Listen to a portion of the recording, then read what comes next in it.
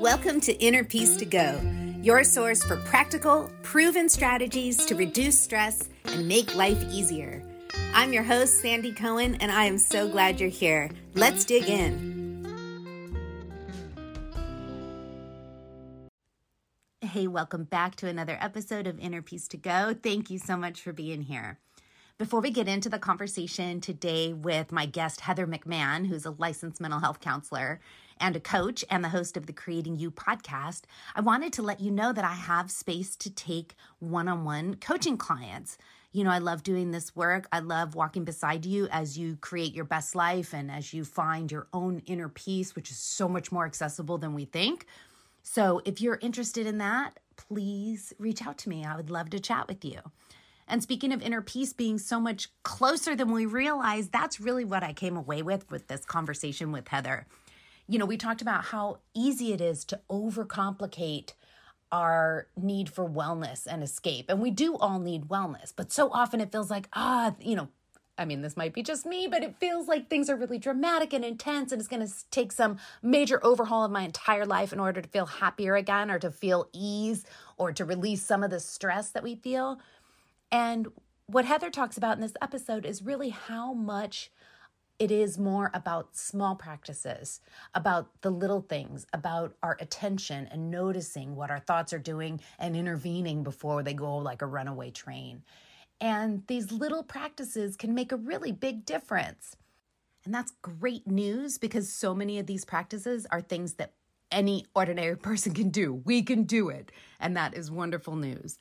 So in this conversation, we also talk about how gender roles shape our emotional expression and the tendency for people socialized as women to really overgive, to give to the point of total depletion.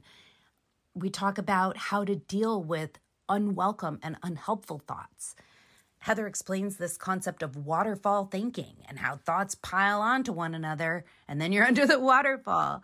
She discusses the importance of cultivating what she calls a wellness mindset, which is easier to do than we think. She also offers a few quick fixes that can shift our mindset almost instantly. And these are powerful things any of us can do, and you're going to want to stick around to hear it because it's so enlightening to remember, oh yeah, I could feel so much better. So it gives me great delight to introduce Heather McMahon. Welcome, Heather. Thank you so much for being here. Hi, Sandy. Thank you for having me. Oh, I'm so excited for this conversation. We've been wanting to have it for a long time.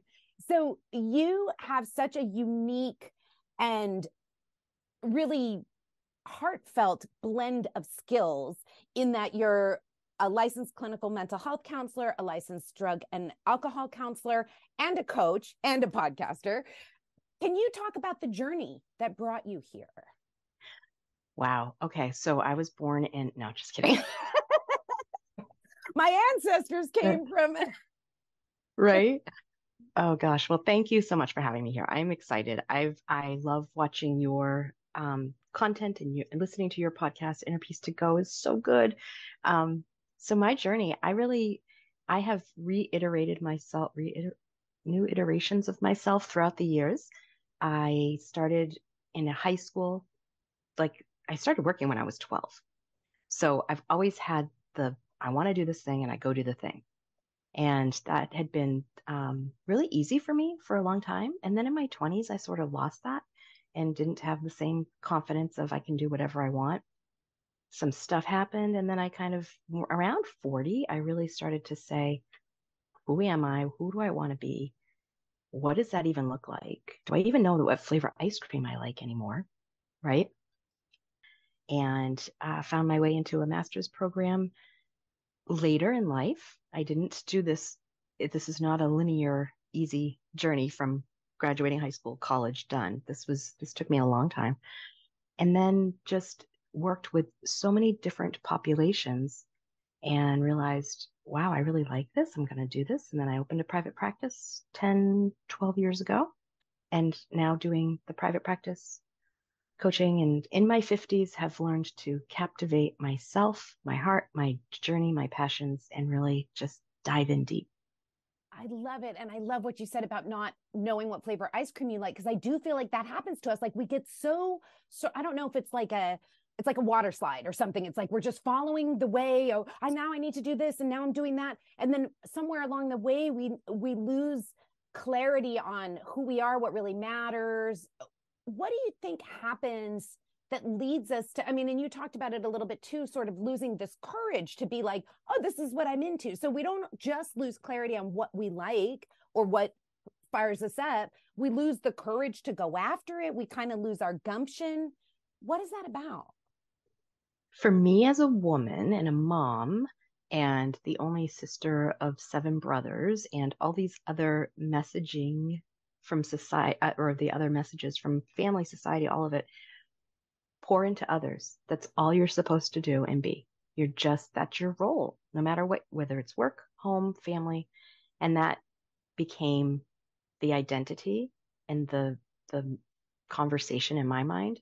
And I know that to be true for a lot of women that I work with, and particularly professionals. The more that's expected of them, the less they do for themselves. It's counterintuitive, but it's true. Well, right. And it's like they're not going to let anything fall through the cracks for anybody else. Meanwhile, their whole self falls through the cracks. Absolutely. Right. Right.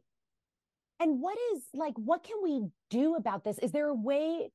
Because I feel like my own experience is similar in that I was like, go, go, go, success. Success is the measure of like achievement in life. And if you have success, then everything else is terrific. And of course, then you like work your ass off and find out that's not true. And then that sucks.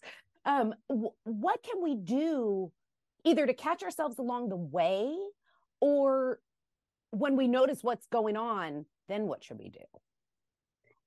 It starts for most people, and I know for me, with someone else speaking into my life and saying, hey, this is what I observe. You're not bright, as happy, or as some of the other things. You're not getting together with us, or any of those sort of behavioral observations that people were making. So I think surrounding yourself with people you trust who speak into your life, that can see when you've shifted and whether or not your fullness is there, is, I think, really important. Oh yeah, for sure. I ended up with depression and felt like I had this like flu where I couldn't get out of bed. And it wasn't until it got to that point that I like tried to get help. And by then I was absolutely terrified, because then I was like, oh my God, maybe something's wrong with my brain. I need my brain for my job. Like this is a disaster. And I felt very alone. And once I got into therapy and treatment and everything else, I was like, dang, if I would have known that these were the warning signs, or that this was something that could be helped, then I could have gotten help so much sooner. And I feel like we sort of, maybe it's us as women, or maybe it's just the society, like we assume that this is how it is. No, everybody feels like this. Yes. And we talk so much about anxiety and depression, and it's almost becoming white noise, that people don't really understand how difficult it is. We label everything as anxiety, oftentimes, not all of us, but oftentimes people will label things as anxiety, where it could be excitement, or it could be anticipation, or it could be all these other things. But if we only call it anxiety, we only let our body and mind feel the anxiety. And for my story, having some anxiety and depression in the past that drove me to some really unhelpful and unhealthy behaviors that I couldn't tell anyone. And then going into the field of psychology, I certainly couldn't have this problem myself, right? Which is, I'm sorry, doctors and surgeons don't treat themselves. They go and have someone else tend to their physical health for them. So I learned in my own journey and therapy and all those other things, none of us completely arrive. We are all a journey and a work in progress. It's a trite saying, but it's so true. But yeah, if you don't know that you don't know, we don't know what we don't know. Right. Right. It just made me, when you just said that, made me think of Michelle Obama's title of her book, the first book, Becoming, because it's like we're always continually becoming. And you look at Michelle Obama, someone who's like, well, she's got it together.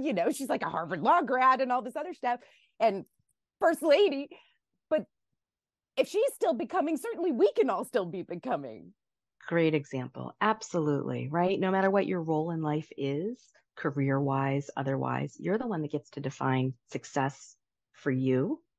And if we only hear what others have defined as success, including our mental health, physical health, we lose sight of it. So I think it's really important to figure out what you don't know, right? Ask the questions, read the books, listen to the podcasts, all of that, and do that exploration outwardly and inwardly. Yeah. And it makes me think when you were talking about the kind of messaging that we as women get, I'm reading one of Louise Hay's books right now, and it's about women sort of defining their scope and not being limited to what society has told us. But it also makes me think about men, because they too, while they've been obviously in this dominant position in our patriarchal society, they too have limitations. Like, you can never feel anything other than like anger. You have to like provide, even if your partner's your equal. So it seems too that even though their messaging is different, in many ways it could be just as limiting. Absolutely. And that's so insightful to talk about, to know, to acknowledge. Having 7 brothers and seeing how they were brought up as men, how I was brought up as the female in the family, just that small culture of your family of origin speaks to it. But then, yes, absolutely, the flow of messaging from society and otherwise. And I always think about how we treat kids before age 6, right? Preschool and kindergarten, the boys are allowed to play dress up. They can play in the kitchen with the girls. They can even just these role messaging moments. But then once first grade hits, there's this deep, deep chasm of you're this and the twain shall never meet. And that's so sad to watch. And as an early childhood educator in my earlier life, I saw that and it was devastating. And then I saw the effects through grade school, high school, college, working with all those populations. It's really hard to undo. Yeah, it just made me think of a memory when this was like at a Passover Seder when my nephew must have been like 2 or 3. And so my niece would have been 5. And someone had given my niece this ballerina set, and it had like a skirt and like a scepter and these little sandals that had marabou fur on them. And my nephew loved the sandals, loved them, and insisted on wearing them. And he was also wearing like a football jersey, like so he's wearing this like football jersey, which was clearly a football jersey. And then he was wearing these marabou sandals, and we were trying to get him off of him so she could wear like the entire outfit. He would not part with the sandals. and nobody like had a judgment on it. It was just like, these are kids having fun with this little ballerina kit. So it's so interesting. I mean, he's very masculine now and into weightlifting and sports and all this stuff. But as you were saying that, I was picturing him running around in these little sandals. Hey, to nurture that if they have a feeling, there's actual science behind how we hold male babies, infants, and female infants. And if we know it's a boy, what they did was they wrapped babies in either a blue blanket or a pink blanket. So you already had your bias at play. And if you thought you were holding a baby boy, you were a little more rough and tumble. You kind of held it at a length a little bit, and talked kind of a little more deeper. And then if it was an infant that you thought was a female, you cooed and you gently nurtured, and and the observation of these behaviors in us as humans, it's so real and it's so tricky. And it's so deep, because I mean, imagine you're thinking this is a newborn. Of course, you're going to be tender to it regardless. That is fascinating. Yeah. I know that in your work, you talk a lot about dealing with our thoughts. And this is one of my like favorite areas to delve into, because I think so often this is going to sound weird, but it almost feels like our thoughts are thinking us, or like we're so stuck to them that like I'm stuck to this pen. I cannot let go of it. This is my thought and we are one. Can you talk a little bit about dealing with our thoughts, making sense of our thoughts? Can we really change our thoughts, and what role this plays in our mental well-being? I will tell you and this may burst a lot of people's bubble, you cannot control the thought as far as it's showing up. So it's that person that knocks on the door that you didn't invite, but you couldn't have controlled them showing up. The control piece comes, and control is a tricky word for some people. It's more about deciding if that thought belongs in your space. And you have a very short period of time to replace that thought before another like thought comes in. So if I'm sitting there and I say, oh, my hair, it just doesn't look good today. If I don't quickly go, you know what, my hair is great, and if I want to, I can put a hat on, and right, changing that inertia of that type of thought, then another one will come in. Oh, my nose looks funny. And I'm wearing that shirt. Oh, right. Then it will waterfall if we don't stop the flow. So the control we have is saying, knowing ahead of time, do kind thoughts belong in my space toward myself or not? Yes. And right. Because if they belong and they show up, great, they get to stay. If an unkind thought comes in and we bring it on in and set it on the couch and give it coffee and cake and entertain it, all its friends are going to show up knowing that they're welcome. So it's more about, and it takes a lot. It really does, because the brain scans for negative in order to protect. It thinks it's helping. It's such a lovely mechanism in our mind and body and spirit, because of the old lizard brain, the amygdala. We've got to be able to get ready to fight that bear if it shows up. So it will remind you of all the things that you've done wrong so that you don't do them again. It will remind you of all the dangerous relationships, moments, whatever.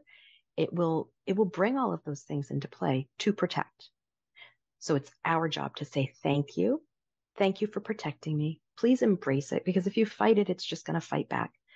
Thank you for protecting me. I don't need to think that way right now. I don't need to behave that way any longer. It served me at one point in my life, but perhaps not now.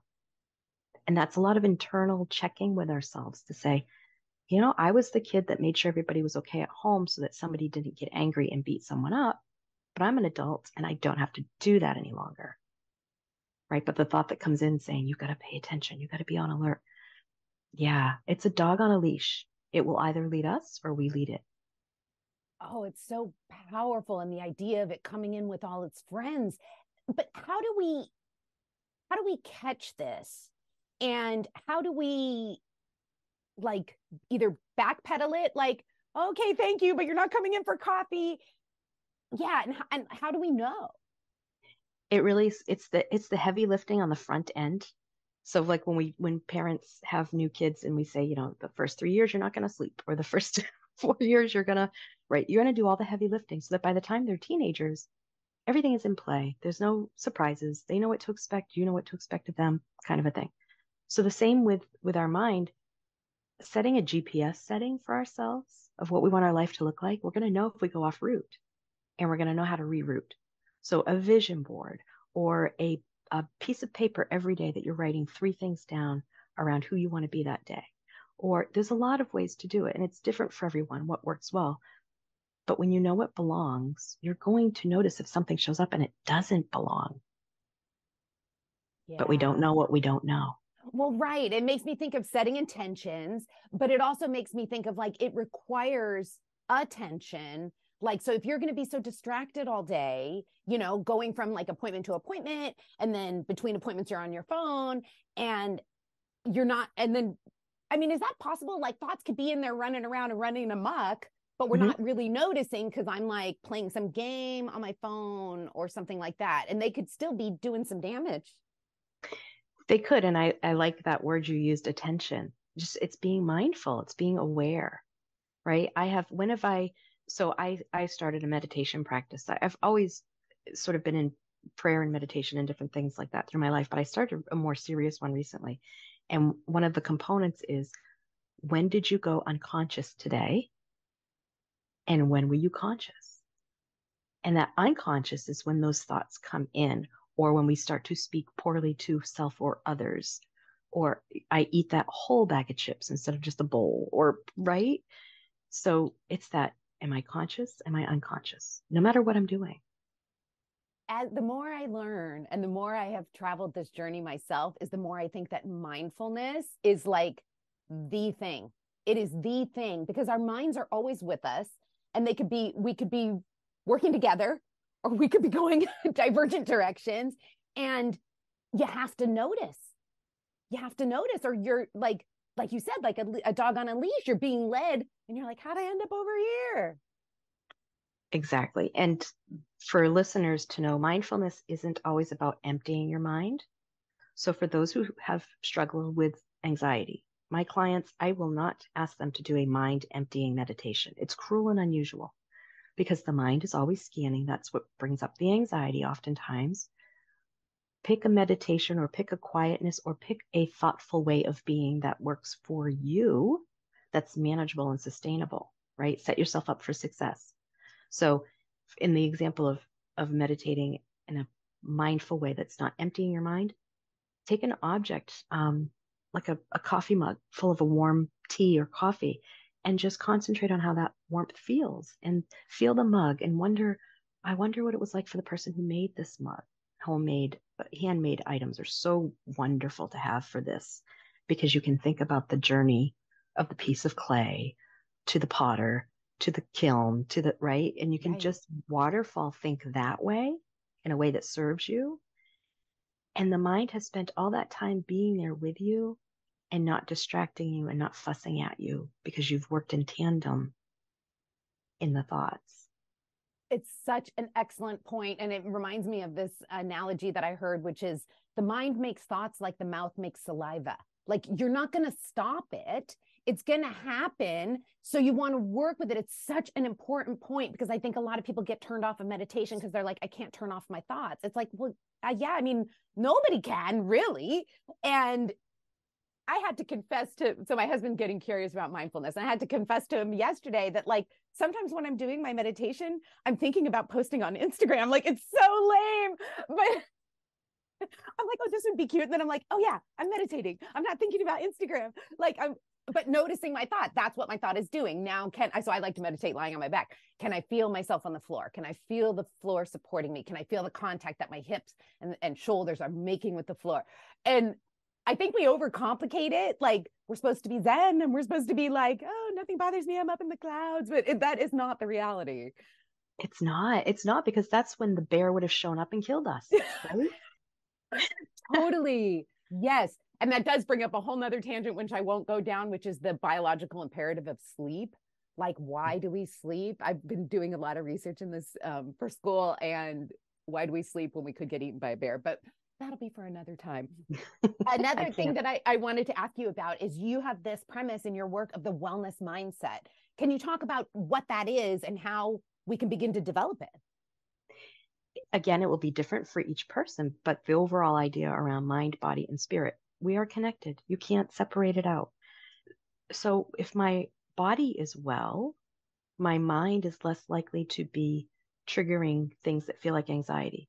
So if you think about when you start to come down with a flu or a cold, you sort of become alert to your body and it doesn't feel right and you don't feel right and you don't necessarily act right. Or hormones. I'm sorry. Hello, welcome to my menopausal world. I'm with you. There are days when I go, wow, I could have ripped that person's head off, thrown it in the street and not cared. And that's not who I am. But my wellness before that would have impacted how loud that got. So if I'm taking care of myself and something comes in and bumps up against my value system or my sense of well-being, I can tend to it differently because I have hydrated, I have nutrified, I have spent time taking care of me first. I have tended to the things that do distress me, right? Distress and stress don't have to be negative. They can be motivating and they can be the things we need to get to the next. So if I have a test to study for and I'm anxious about it, use that. So I actually go study. Right. Right. So I'm not sure if I'm answering your question well, but the wellness of your mind, body, and spirit. So spirit being, and this is another thing a lot of people get confused about, not religion per se, because those are man-made edicts and ways of acting out our faith, but spirituality being, what is that thing outside of myself that I believe in, that I have faith in, that guides me, carries me, and informs me how my mind and body are doing. Yeah. Right. So that having that, whatever that is for you, super important. Such an important distinction too, that it doesn't have to do with a dogmatic approach. This is, we could be like, for me, spirituality for me comes a lot from nature, from my connection to other beings, to my people and my pets and not religion. So, Yeah. And we're not doing it wrong if that's the way we experience our spirituality. And you're not doing it wrong if you experience it through religion or through church or through singing in the choir or whatever it may be. Absolutely. And so again, this is very custom. we get caught up in the idea of, well, this is how this person's doing it, and they're doing it this way, and they've got this full life, and I don't. I'm doing it that way. All right, well, maybe you need to do it a different way. And allow yourself the grace of experimentation and discovery. Yeah. I think a lot of times too, by the time we get on this path, we're like, I need something that's going to work right away, man. I need to feel better tomorrow. Yeah. Well, you know what? Get some good rest, Yes. hydrate, nutrify well, go out and touch nature, feel the wind in your face, feel the sun on your face. Those are quick fixes. We're looking for the quick fix. There really are some. Doing it consistently builds stamina emotionally, spiritually, physically. And we do overcomplicate the mindful way of being. But just going outside and going, that tree is gorgeous. That's mindful. Your body just calmed down. Your blood pressure just went down. Your heart rate regulated. Your breathing slowed. That is a quick fix. Right. Yeah, we overcomplicate it. Like, well, this is going to require like a 12-week program and, some expensive vitamins and like. Yeah. Yeah. And just reminding ourselves that there are things that we can access in the moment. Right. Even if in a moment of feeling anxious, drinking a glass of water, it tells that fight or flight system you're okay. Because when the fight or flight is on, it can't pay attention to hunger or anything else. It's not rational because it's about survival. But the only way that the parasympathetic system can come in and alleviate that distress is to know you're okay. So if I stop and take a sip of water, well, someone being chased by a bear is not going to stop and take a sip of water. So I've just messaged myself with that sip of water, I'm okay. Oh, that's so powerful. I always turn to the long exhale, but sip of water is like even easier sometimes. Like, just take a sip of water. Yeah. Well, the Red Cross, when they come to help in a crisis, a blanket, a water, a sandwich, a hug. Yes. Like the basics. Yes. We overcomplicate it. It doesn't have to be that hard. But I think maybe too, we get so wound up that we're like, well, this is a complex issue. I need, a multi-layered solution. And maybe you do, but it's not as complicated as we think. Get the quick fix in play, and then you can work out the bigger pieces of the puzzle more calmly, rationally, productively. Now, I want to ask you about Creating You. Can you talk about your podcast, what led you to begin this journey, and what can listeners discover there? That is fun because that was first going to be called By the Flowers, just By the Flowers, because I wanted people to start self-care, self-compassion, go out and buy the flowers. And then I changed it to let's do the daily differently. And it was just the small things. And then it changed over to Templates for Life because I was just going to get it more organized for everyone. And what I realized was it's all about creating your personhood, your professional, your physical space. All of those things were playing into everything I was sharing. I was like, okay, well, this is just creating you. Let's just simplify this, right? Again, I was overcomplicating myself in my journey.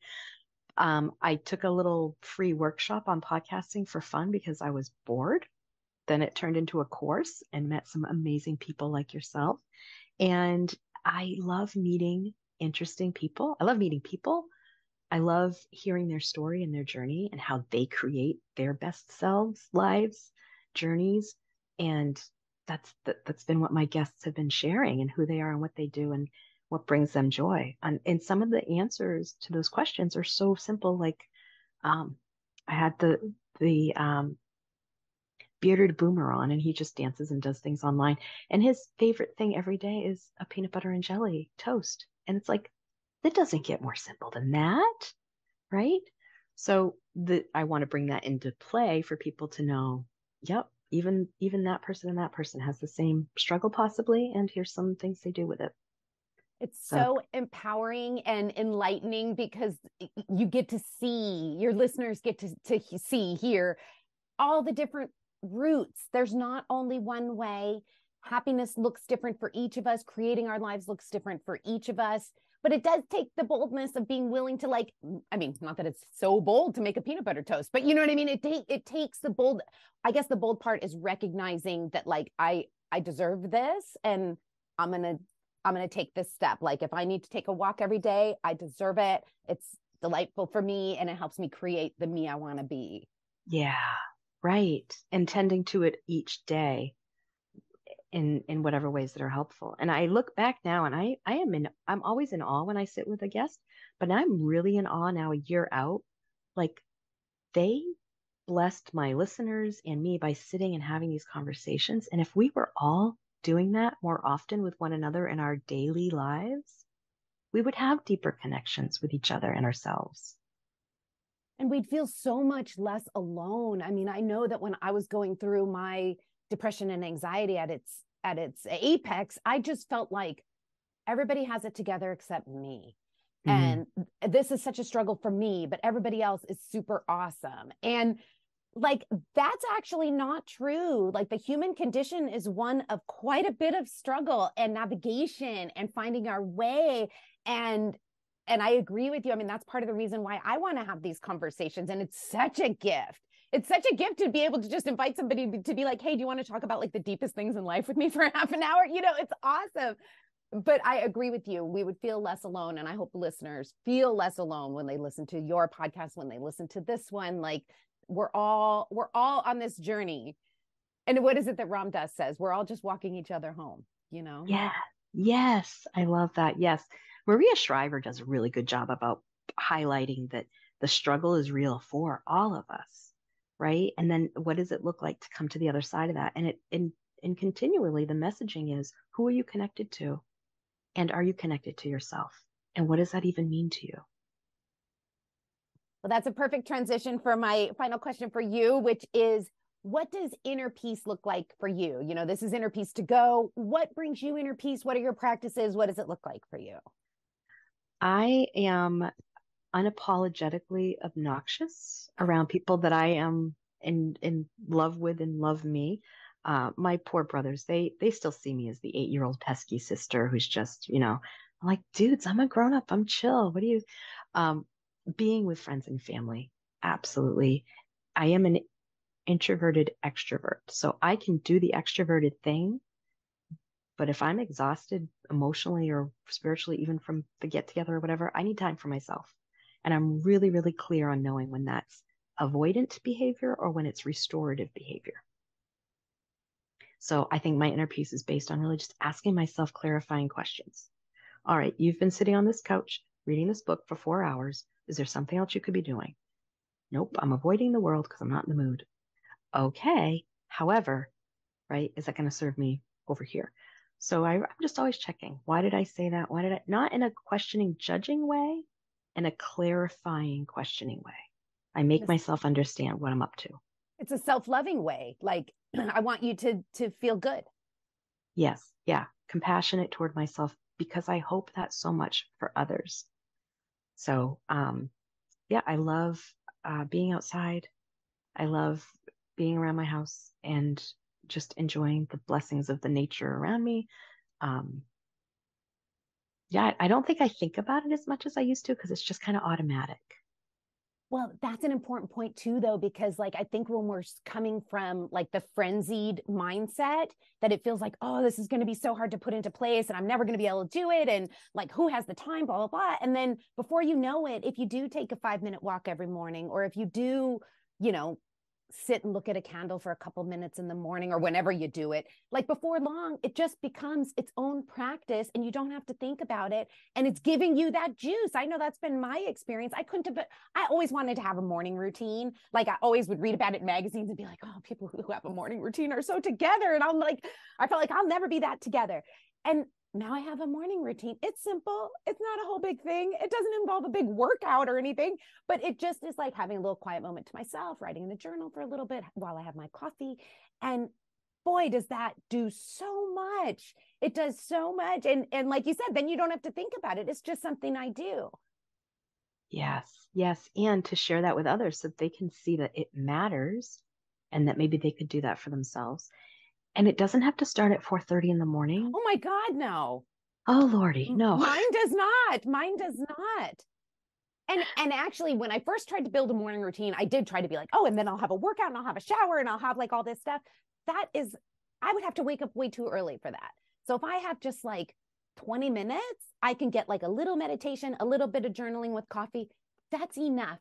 You know, that's enough. That's what I had this morning. And It's so interesting. Again, I think maybe the theme here is that we overcomplicate things because we're so, this is me projecting, because we're so desperate for like ease. And that you don't have to be perfect at it. So at a time, I was doing hot yoga, and I went in and I just did it. I didn't overthink it. It was for me, it was a time to reconnect with my body in a way that I hadn't. And it was really just about me doing that. So I'm just using this as an example.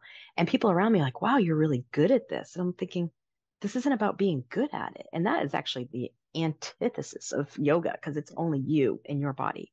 And every day is different, right? So then I thought, oh, shoot, now I have to go and be good at this. It ruined it for me, right? Until I got back in my own head and took care of myself. But you don't have to have this. Look at that. I did my journal entry and I sat in the lotus position and right? Nah, dudes, you can just do it. And it's messy. It's done. Okay. You took time for yourself. That's what matters. That's what matters. Nobody knows I do this. I mean, now I just talked about it here, but you know what I mean? Like the only person who sees me do it is my husband. And it's just like my little thing. And if I don't do it, it's like I'm not in trouble or I'm not deficient. Yeah, it's maybe it's about giving ourselves and whoever's listening permission to be imperfectly you, to tend to yourself, however seems like the good idea at the time. Right. And you said it before, giving yourself grace. That's again, these sentences, these catchphrases that people, it's becoming white noise. It's still so very true. It's been the message for millions of years. Giving yourself grace allows you to give others grace. All of the mindful behaviors and tending to ourselves isn't meant to be self-centered and not caring about others. It's so you can care about others. If I've had a good day, someone paid my toll in front of me, I'm probably going to pay for the person behind me. It's the ripple effect is immense.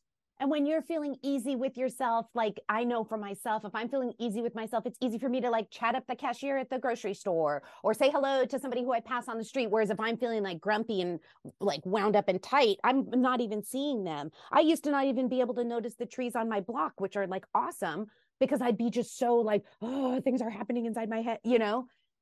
So that ease, it definitely is for others. It's for anyone you come in contact with. And I mean, and yourself.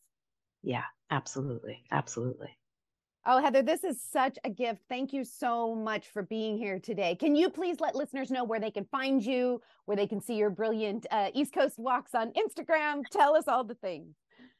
Oh, you're so cute. So it's creating__you. And I know you're not supposed to use two underscores, but just let me be. I'm fine. And on Instagram, yeah, I mean, that's the easiest way to reach me. You can DM me or anything like that. But the podcast is Creating You, and anywhere you listen to podcasts, I'm published. So thank you, CND, for this. How amazing to fill part of my day with another layer of connection to someone and to myself. Sitting here talking, I'm usually the listener, so this is fun. Thank you. This is so delightful. Thank you. I'll put the links in the show notes to everything. And thank you again for being here. I hope you enjoyed that conversation with Heather. You know, you heard me having so many aha moments because it just became so clear to me how easy it is to overcomplicate this wellness journey and to overcomplicate what might actually help us when we're feeling stressed out. We think we need to like quit our job or get divorced when something as simple and accessible as taking a sip of water or getting a good night's sleep would give us the kind of grounding and mindset reset that we really need. So that's a big takeaway for me here, that we overcomplicate things, and sometimes the simple things can make a really big difference. The other takeaways are to remember to set an intention, what Heather calls a GPS setting for what we want our lives to look like. That not only gives us a path the way a GPS does, but it makes it a lot easier to recognize when we're off track and get ourselves back on course. Remember to practice noticing your thoughts so you can avoid that waterfall of negativity. You can thank your unwelcome thoughts for trying to protect you, and then remind yourself that you can choose which thoughts to embrace and which to let go of. And finally, remember those quick fixes. Take a sip of water. Go outside for a minute. eat a healthy meal, get a good night's sleep. And don't forget the power of just taking a few deep breaths. These things seem so simple, but they can make a huge difference in our mood and our outlook. And they can provide us with that perspective reset that we need to approach the next thing more thoughtfully, more grounded, and with a little more inner peace. Thank you so much for listening. I'm so grateful to be here with you and for your time and attention. Thank you so much. Please reach out to me if you want to talk about this episode or anything else. If you're interested in coaching, I'd love to connect with you, and I will talk to you again next week. Hey, if you want to keep the peaceful vibes going, get on my email list. I'd love to send you my free ebook, The Ultimate Stress Busters Guide, packed with actionable steps to bring on the chill. Plus, I'll send you more tips and inspiration every week. There's a link in the show notes, and I'll see you in your inbox.